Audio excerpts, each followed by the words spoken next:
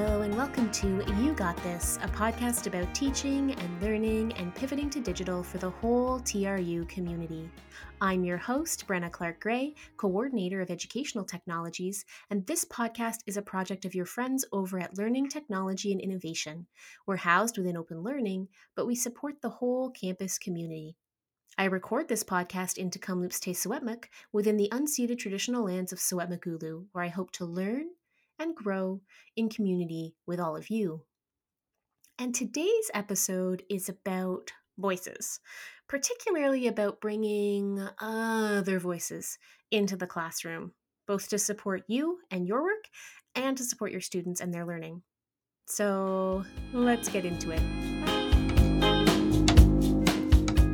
I have show notes every week that I prepare before I sit down to talk, but for the most part, this is off the cuff. I know, you're shocked, right? The level of polish, and she's doing it off the top of her head. But my notes today say, don't mention being tired. Because I was listening back to some past episodes to check something, and I talked to you about being tired a lot. So I'm not going to mention being tired. What I am going to mention is that there is value inviting other voices into your classroom to talk to your students. Now, I know that you know that, right? Guest speakers are great. But I think guest speakers or, even films, podcasts, other ways of bringing voices sort of into your classroom in a multidimensional way more than in just a reading, it can also re-energize and reinvigorate your teaching and your students' learning. I think I've said this before, but something I always used to do when I was teaching a heavy teaching load is I always made sure that in week 8 and 9, we either did a film or I had a guest speaker, but I brought someone else into the classroom to talk for a bit because it was my experience that, by the time we got to week 8 and week 9, everybody was sick of me. Half the time I was sick of me by week 8 or week 9. The reason I want to talk about this in particular today is because I've had a few conversations with folks who are surprised at how much this semester seems to be dragging already. I am not surprised by this. I think most of us rolled into this semester still on the verge of burnout. You can take a couple weeks off at Christmas, but A, you were probably still thinking about your teaching the whole time, and B, it's not enough to make up for the weeks and weeks and weeks of burning the candle at both ends that you did in the fall. And also, it's January, y'all. January sucks, man. I mean, November sucks, but you've kind of got this break in the distance. You've got your eye on the prize for, which, for many of us is not really a break, but it's something to look forward to. January, man. Ugh, woof. I don't know about you, but I just looked at my reading break and it is already so full of meetings that that's not something I'm looking forward to as a holiday. My kiddo's birthday is coming up. That's pretty exciting and fun, but it's not a rest. January stinks. I think we're coming up to Blue Monday. I think it's the 18th this year or maybe the 25th. That Monday, which is apparently the most depressing day in the calendar. It's probably not very helpful to think in those terms, but I do think it's okay to acknowledge that January is a hard month for a lot of people. So we're kind of already down and out before we get started, and that's a complicated place to be in for our teaching because we need to have energy. We need to be buoyed. We need to be engaged. And this is a place where I think guest speakers or film, video, other voices can be incredibly valuable. There are a lot of things that are bad about pandemic teaching, but one thing that is really unambiguously great about pandemic teaching is that it's super easy to bring guest speakers into your classroom. On a technical level, you can't have guest speakers in your Moodle space necessarily, unless they're TRU employees, but you can use our forward-facing big blue button to invite guests into your classroom. I'll share a link to that in the show notes. It's a resource not everyone knows about, and I know I try not to get too technical on the show, but except that I totally did last week, but the forward-facing big blue button is a game changer for lots of people. It allows you to generate a persistent link that students or guest speakers or colleagues can use to meet with you.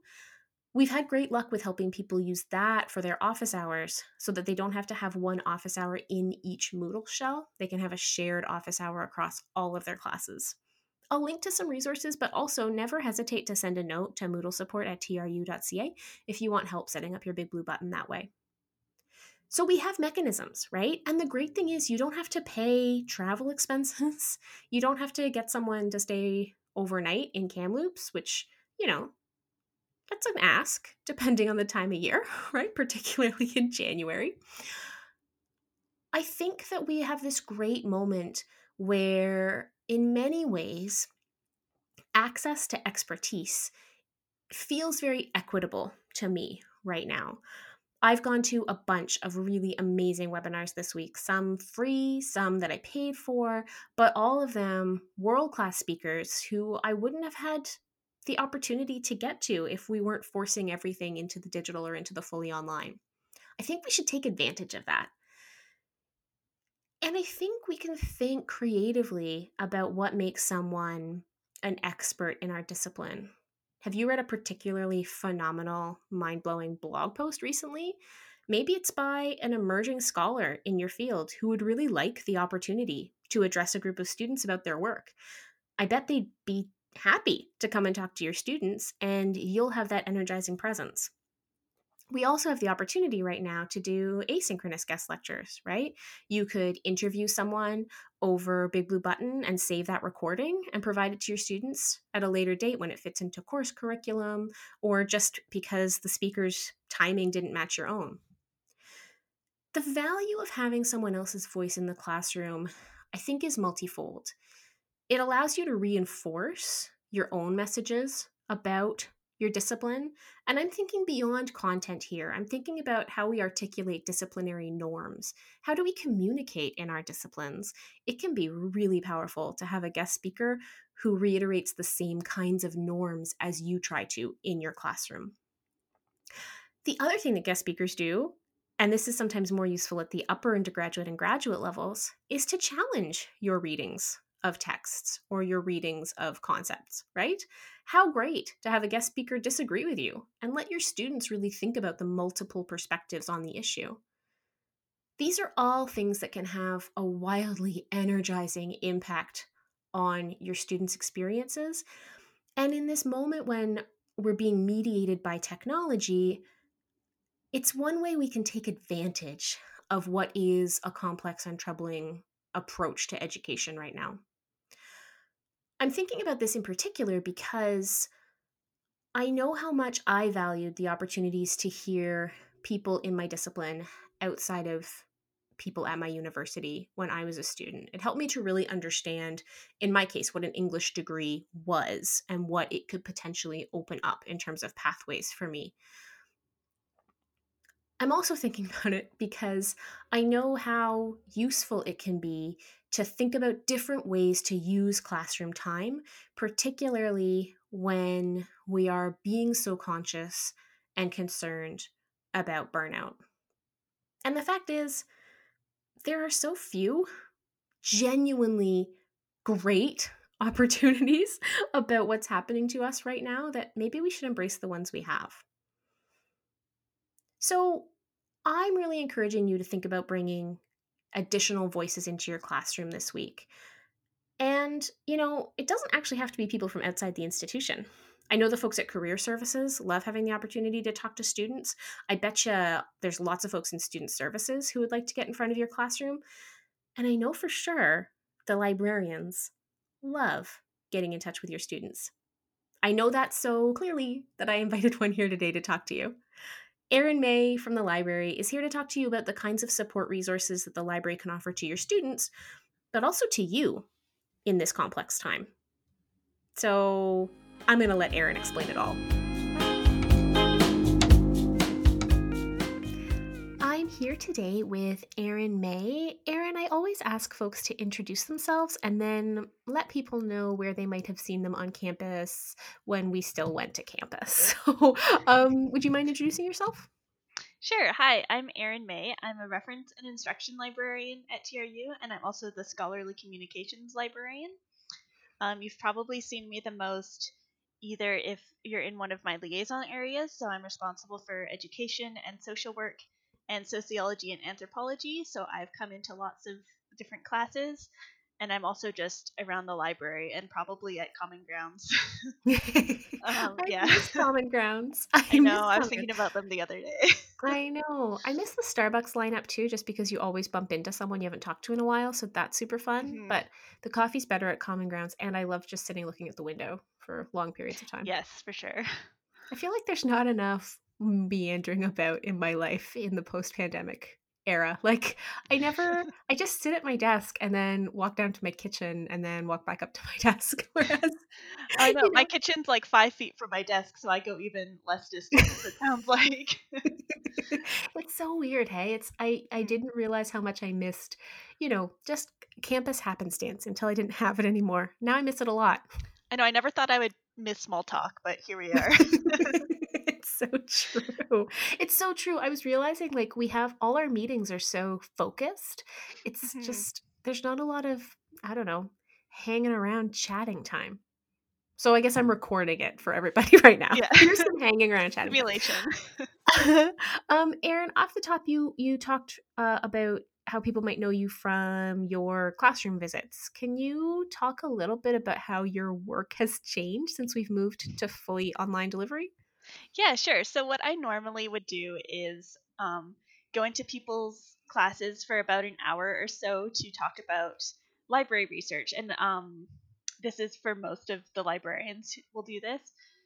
So I tend to go into the education graduate classes or social work research classes and talk to students about how to find resources for their assignments and kind of come up with better topics and everything like that. So I'm still kind of doing that by going into online classes. So sometimes I'll go in quote in person to a class and join Hmm. a Big Blue Button or a Teams class. But we've also been trying to mix that up a little bit because it's hard enough in person to talk to students for an hour about how to Yeah. do library research. It's never the most exciting, I would You don't say, for say. students. And that's when we often have a lab environment. So we'll be in a computer lab if we can, or students will have their laptops. So we can take breaks, to do some practice so that students can get an idea of what works and what doesn't. And I found that's really hard to do virtually because often Mhm. the student's whole screen is taken up with their class. So you can't, it can be really hard to kind of go to another tab to do research. And then we're all sitting there in the classroom and it's really quiet and awkward. Yeah.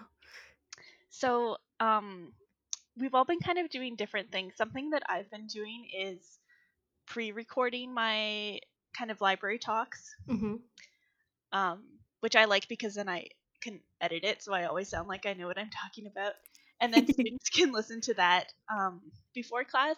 And then when I do come into the classroom, um, we use that for more question and answer time, so that if students Mhm. had a chance to practice on their own, or if they have questions about their own specific topic, then I can address those or demonstrate things that I maybe missed or that people are still confused about.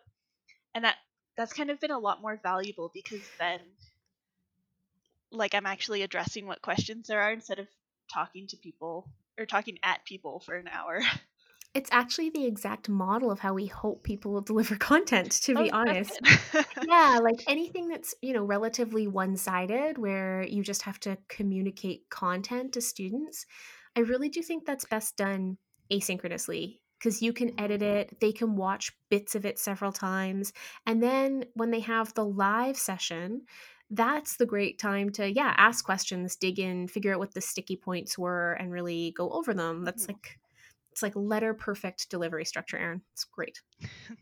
And it's also nice because some people will tell me, and it's really nice to hear this, that they really appreciate the librarian relationship with students. So Mhm. I still get to have that and like talk to people in the class, and I like to tell people how non-threatening I am and that they can always come and ask me for help. I really don't mind, so I still kind of get to have that communication too.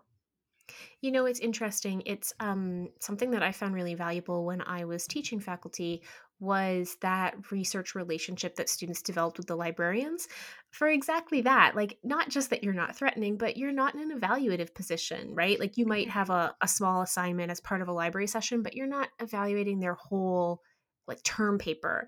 And so the ability to ask you questions that students might feel are like, that they don't feel comfortable asking a faculty because they think it's going to reflect badly on their final project. Like, I think librarians are a critical sort of para instructional component of students having a place to go to ask those kinds of questions.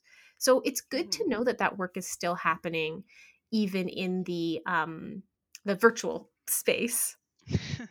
Yes, I found that like normally I would have like many students coming to my office to ask me for help, and Mm, we'd have like an hour long consultation. And now that's mostly turned into email questions. I think because for me personally, I have lots of graduate students who are international students in right. my area, so they might be at home or like weird time zones and stuff like that. So we Hmm. do lots of more email questions, but I hope that that relationship can still be there even if they're not meeting me personally, because yeah, it is nice to ask someone who's not your professor for help and like bounce some ideas off, and you don't have to worry if like you're getting marked on the conversation kind of thing. That email workload must be a lot for you, though. Like, that's a lot of writing. Yeah. It can be. I think I'm getting a bit better at it because I have done so many at this point. So there's bits that I don't tend to copy and paste like email outlines, kind of, because I find that just doesn't work for me. But it Hmm. sometimes it is often the same email, just with different keywords pasted in. Right. Yeah, I guess the problems and issues are sort of the same, even if the Yeah. the circumstance or the topic is a little bit different. Yeah. Exactly. It's really interesting. So I wonder, as we've switched to this virtual delivery, I'm thinking about how the library can serve as support. We sort of talked about how it acts as support for students. I'm wondering how, I mean, feel free to talk more about the support for students angle. I'm also curious about the support for faculty in the fully online space as we've all sort of changed our working parameters. Hmm. So some of that is the same as what we have for students. So like just like how I help the students in like education and social work, I'm also there for those faculty members as well. So Hmm. if you're doing research in any kind of area, you can always ask your librarian for help, just like you would tell your students to ask the librarian for help. We're I love definitely that. able to help everybody. Cool. I Um, haven't started harassing the librarians here, but I used to be a giant pain in the ass to the librarians at Douglas. So I mean, I believe very strongly in annoying librarians with lots of questions. Yes, because and then like that helps you, that helps us. It's great to know what people are doing for research on campus. I was doing some collections this morning, so I was like looking for books to potentially buy, and then if people have asked me lots of questions about their research, those might stick in my brain and I'll be like, "Oh, this book Mhm. might help so and so with their research." No, I was just going to say, I also find it's useful modeling for students to not imagine that research is this solo endeavor, right? Like, we would never expect our Yes. students to sit down and write a research paper without help from the instructor, the librarian, the writing center, right? Like, there's all these pieces that go into place. And then I think sometimes we sit down to do our writing and we're like, no, now I must achieve this all on my own. Yes. So modeling the idea of a research community can involve establishing a research community yourself within the institution, right? Mhm. And Mm. like even if you're not sure if it is something we can help you with, we tend to be very helpful people, just like stereotypes of librarians in Yes. general. So Hmm. like even if we're not the right person to help you with that, we can usually direct you to the right person or some resources online, or have you'll walk away with something. We're not just gonna say no, bye. Nice. Yeah. I've never met a librarian who just was like, I don't know, see you later. You guys tend to like finding answers. It seems to be like a pretty significant personality trait. Yes, it's a stereotype for a reason. So what other ways do you find you're stepping in to support faculty through this particularly strange period? So something that comes to mind is with um, course reading lists and Mm. textbooks. So TRU has a pretty strong open educational resource community. No. Really? Yeah, I know, right? Shocking. um, so there are, like, Brenda Smith, the open education librarian, is always working with people to help create OERs and find OERs. So we can Mhm. definitely help with that. And especially if you're trying to find ways, this also, it always goes back to helping students, but like helping them not spend hundreds of dollars on textbooks, and then maybe Yeah. finding better content as well for your class, because you can like pick and choose from different OERs, different chapters that will work instead of having to be stuck with this one big textbook. Yeah, and I'm guessing that's particularly helpful in a fully virtual delivery. The more Hmm. resources students can be provided, just like within their Moodle shell or be able to access from the Moodle shell, the better, I would think. Exactly. And then that's something that we can do with the course reading list service as well, which is something that's pretty new. So if you have your course reading list with, different articles that you want students to read, or like book chapters and things like that, we can, if you submit it, there's a place on the library website to submit your course reading list, and then we'll get the permalinks to articles in the library. We can even like scan some book chapters, or if you have like scanned things that you can send to us as well, we can kind of get that all into one list, and then that can be embedded into Moodle so that everything Holy is in cow. one. That's really cool. I mean, I think I knew vaguely that there was like a course reading service, but I didn't really think about how it worked. That's fantastic. It's pretty cool, yeah. And it does. We have some instructions on how to embed it into the Moodle shell. Mhm. Um, yeah, I think it's really cool, and I just think of how great that would have been when I was a student to like not be spending all my time searching for my articles, because I wasn't very good at that as an undergraduate student. No, neither was I. And I remember I had this one instructor in I guess fourth year. And in fairness, I guess by fourth year you're supposed to know how to use the library, but I Mhm. didn't. And he used to just give us the name of the article, and he was like, "Go find it. Like that's part of your job is to track down the readings." And in retrospect, that's a useful skill to develop. But at the time, oh, it just made me mad. It was so Yeah. much work. I was like, I just wanted to. So you could never leave your readings for that class to the last minute because you'd be totally screwed. Because this was back in the days, not to wildly date myself, but this was back in the days when you may have to go and like physically retrieve the article and photocopy it. Mhm. Oh gosh. Erin, I want to ask you about something else that's in your purview, and I totally didn't prompt you about this, because I only just thought of it now. I wondered if you might want to talk a little bit about TrueSpace and the digital repository, because I'm guessing as more and more people are doing more and more like conferences online, we have more and more digital artifacts that maybe people should be thinking about how they want to save and hang on to.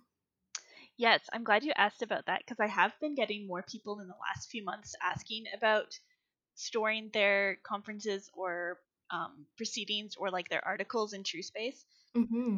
So if people haven't heard of TrueSpace, it's our institutional repository. So we have lots of different documents about TRU's history and faculty publications, open access, and student theses, and hopefully soon more other kinds of student work. I'm trying to get um, more great research that students are doing in there. Hmm. And then, yeah, conference proceedings as well. Yeah, So, the reason I met you was when I was setting up the Academic Integrity Day last fall, like a year ago fall. We needed to come up with a repository, and yeah, you are the librarian who does that. And it was a fantastic experience actually. It was really straightforward. We ended up just providing you with our files, and that was that. And now we have this great archive space of that mhm, day. And it's such a neat I think it's a neat archive. I mean, I built it, so I like I shouldn't take too much credit. But like, we archived all the tweets from the day. So mhm, we have all that in one spot and we can point people to it. In the case of academic integrity, it's a really nascent research area in Canada. Like there's just people have not saved this kind of work. And so it was really exciting to know that we were creating an archive that would be open and accessible and that would contribute to an area where there's just not enough of that happening. mhm. And like things in TrueSpace can be found on Google, so like Mhm. it's a way better place for people to be able to find these resources, especially for something like this. And even if it's an article that you've published in another journal, that if Mhm. your open access policies allow it, you can also have it in TrueSpace. Oh, And we cool. can add all kinds of stuff. So, like, if there's something that we don't have in there, that doesn't mean we can't have it. No one else just might have thought of it. So, I like to think we're the it's first like people who archived tweets with you. I mean, it was only a CSV file, but I was still really proud of it. tweets Um, and memes, I think you're the first for both of yes, those. I forgot about that. We also have a giant file of memes. But I think that I like what you said about student research. Like, I could really see I think people are thinking more and more about open pedagogies and authentic assessment. It would be really cool to have undergraduates in particular Mhm. contributing to the body of knowledge in their field and archiving their work in a space like TrueSpace. Yeah, absolutely. I love seeing there is some undergraduate stuff with UREAP, the I can't remember what it stands for, but it's like the undergraduate research Oh, right. program of Mhm. some I forget what the E and the A are, but yeah, so there's some undergraduate research from there and honors theses. And if a student in a class writes a particularly good paper or does a really good project, you can faculty can sponsor their work to be added to TrueSpace. Oh, cool. Um, so and then we'll add it, and then that can be there, kind of like the same way that you might recommend a student project for the undergraduate conference. Yeah. So if a faculty member wanted to pursue that, would they start with an email to you or is there a process that they go through? Yeah, we have a form that's sponsorship of student work for TrueSpace, that's on the website, but you can always definitely just email me and then I can help you set that up as well Nice. because it will go through me anyways. I love that idea. I'm more and more realizing, the amount of time that students put into work to what some of us in teaching and learning circles call disposable assignments, right? Which is the assignment Mhm. that like you write the essay, you hand the essay in, you get the essay back, you put the essay in a recycling bin, right? Um and how much like time and labor is really wasted through that process. And that's intellectual work that's not in the commons, right? It's just Mhm. in a recycling bin somewhere. And also I think the idea of I can just imagine as a student and particularly as an undergraduate student how validating it would have felt for me to have a faculty member say, "This is really good and I'd like to archive it." Like, whoa. Yeah, for sure. That would feel great, and that you kind of like that your work that you did meant something. It wasn't just something that you did because you had to. Yeah. Oh, wow. This is so cool. I didn't even think of that as an option. Normally when we talk about this, we're thinking about e-portfolios or sort of Mhm. open web projects, but this is a whole nother way of thinking about retaining student work and making it public and accessible. Mhm. And one other thing with TrueSpace, that's not really related to student work, but I just thought of it and wanted to mention it, is that Sure. we can use it to store data as well, Ooh. in an open way. So if your grant says that you need to store data or like archive your data open access after you publish your paper, and you're looking for a place to do that, then we can use TrueSpace for that too. So Oh, just that's kind of another fantastic. use for that. Yeah. Yeah, because more and more, I mean, the Tri Council in particular, right? Your grant is Yes. not only predicated on open access dissemination of the research, but also open access storage and retention of the data. So that is really cool. I'm just such a fan of librarians in general. I just think in a different life, I'm sure people tell you that all the time. In a different life, I would have been a librarian, but I, I I would feel actually believe that with you though. I have a very librarian sensibility. Is there anything else you want people to know, either students or faculty, about the work that you do or the support that's available through the library? Those are really the big things right now that I can think of. The main Cool. thing is that we're still open even if our building is closed. Hmm. Basically everything that we would normally do, we're doing in some fashion somehow, whether it's online or through Blue Jeans or whatever. So Hmm. basically, yeah, just always feel free to get in touch with us because we're still here for everybody. I love that. I love the locker system, by the way, for borrowing physical Yes, items. it's so cool. It is so cool and it's so innovative. I haven't seen that many institutions moving to a system like that. It makes so much sense. I think we were planning on doing something like that anyways, and then it kind of got um, sped up a bit with this whole need for contactless services. So, It's um, interesting how, if the library is part of your life, life circumstances really do change how you use it. Like, I had never used the hold function at the public library before I had a kid. And then once I did, it was like, I don't have time. Like, and not even that I don't have time, but that it's not a good use of my time in the library anymore to go and browse through the shelves. And I'd rather spend that time like letting my kiddo poke through the kids section. But I don't want to stop using the library. So I kind of became an obsessive holds user as a result. And yeah, now sometimes I have absolutely obscene library checkouts. But I think that the like the contactless takeout service that you guys are doing is a good example of that, right? Life circumstances still change, but the resources of the library are available. It's Mhm. just fantastic. And then like in the future, like in that so-called post-pandemic world, if you're, you know, If we believe at in the, that. if we believe in it, if you're on campus, super early or later than the library is open, Yeah. but you want to pick up your book, like that's outside, so you can still do that. I think I it's can really neat. Yeah, I can see it being a really good resource for like students who are also parents or students who are also Yes. working difficult schedules. Like, it's so good to see all of the resources on campus really trying to meet students where they're at. If we retain one thing from the pandemic period in the supposed after times that I don't actually believe in, I hope it's that. I hope it's that willingness to be Mhm. flexible to student needs. Yeah, that flexibility I think has been really helpful for us too, like Yeah. be more recognizing of everybody's life circumstances. So I hope that stays as well. Yeah, absolutely. I really love seeing kids and pets on conference calls, and I hope that that never stops. Yes, me too. Well, thanks so much for taking the time to come and chat with me today, Erin. I really appreciate it. Oh, you're welcome. Thanks for having me on. Take care. You too. So that's it for episode 17 of You Got This. As always, if you want to write to us, you can email me. I'm bgray@tru.ca. I'm also on Twitter at Brenna C. Gray, and in both cases, that's Gray with an A. All of our show notes and transcripts are posted at yougotthis.truebox.ca, and of course, you can always comment on individual episodes there. I'm going to leave you today with a tiny teaching tip. I have kind of a big teaching tip, which is go forth and find a guest voice for your classroom. But, depending on where you're at in your lesson prep right now, you might just think, Brenna, that is more work than I am willing to do right now, that I have time to do right now. Please stop talking to me.